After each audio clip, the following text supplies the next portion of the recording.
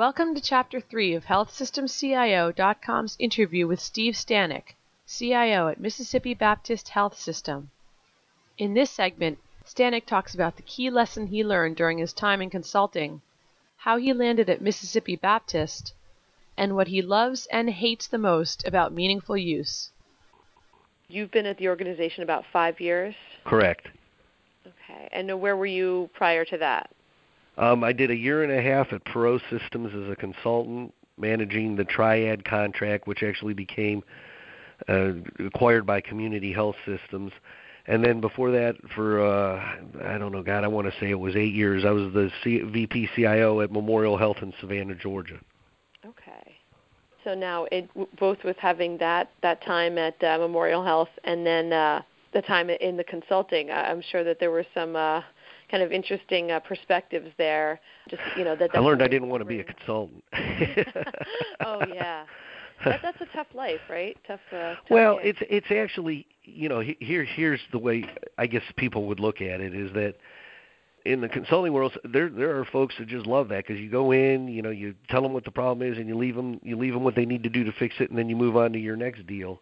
I'm much more of a guy that likes to figure out the problem and then be part of working to get it resolved. That gives me a greater sense of professional satisfaction as opposed to here's your issue, here's what you need to do. Okay, we'll check back on you in a month. Bye. So right. that's just a personal thing more than anything. Yeah, it's just something that where you're glad that you did it. So you kind of wanted to know for sure if that was something that you could see doing.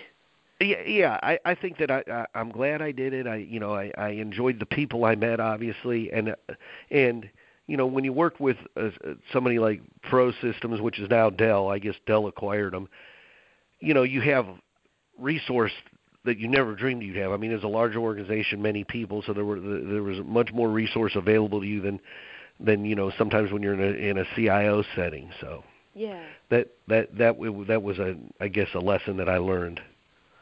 Okay. And what size organization was Memorial Health? Is that something that was kind of comparative to? Yeah, it was about the same as Baptist. Probably one of the big differences is that Memorial was just the main acute center in Savannah. They didn't have any critical access hospitals or any other kind of affiliated entities. Yeah.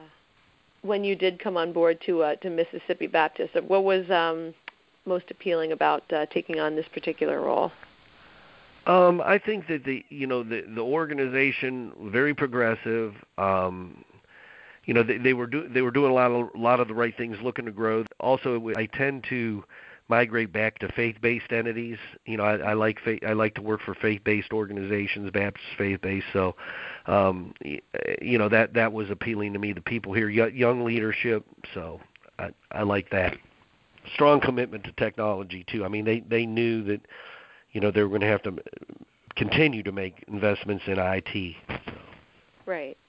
And it sounds like there's a lot of movement with the critical access hospitals. Oh, yeah. And probably on the other ambulatory side as well. Sure is.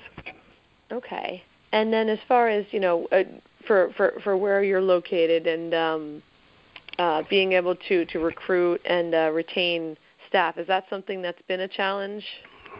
That's probably one of the bigger challenges. As opposed, here's the way I look at it is that if you're in a place like Jackson, where even though we're the state capital, there's not a lot of healthcare IT talent. Yeah. So you find folks that are very dedicated or committed to the area, and you're able to invest some training and education in them. They tend to stay loyal, as opposed to if you were like in Atlanta, where there's a lot of healthcare IT talent around, but there's also a lot of healthcare IT opportunities. So retention becomes an issue. Everybody's in competition for the same talent pool.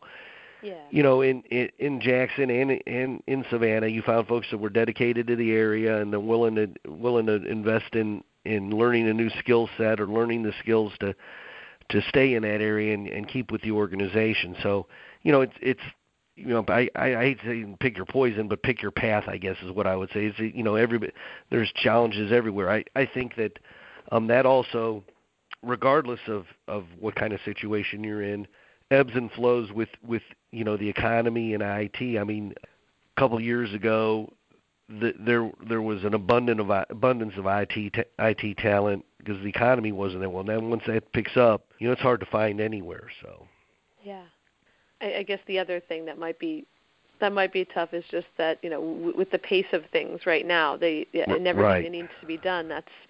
That I can imagine is a tough position to be in to keep them happy and keep them from being too overburdened. Well, yeah, and it also depends on what kind of person you are. I always like new challenges and new things to do. So I like healthcare because it's always changing, and it's really changing. I mean, it's like right now it's like at warp speed. But that's just kind of I like that kind of environment. So if you could find those type of individuals, they're always very happy in healthcare. So yeah, okay. So I guess the last thing I wanted to do was just touch a little bit on the industry. And we've talked a little bit about some of the frustrations with meaningful use, but I guess it just in general, your thoughts on meaningful use and whether it is taking things in the right direction, or if there's just too many issues. Well, I actually think meaningful use was a good thing. I think it was something that the government got involved and they said, look, we need to really get everybody in kind of an electronic world. We need to make sure the patient information is available to multiple providers. So I like the spirit of the law. I think they did it right by saying, look, we're going to offer you a carrot first. We're going to offer you, for organizations that are going to have issues getting in there, we're going to prime the pump a little bit with some stimulus dollars. And then we're going to put a stick afterwards to say, look, if you don't continue doing this, because the government is the largest spender of healthcare dollars, so they want to make sure that they're getting value for what they're spending. So I get that. I think the spirit of the law was great.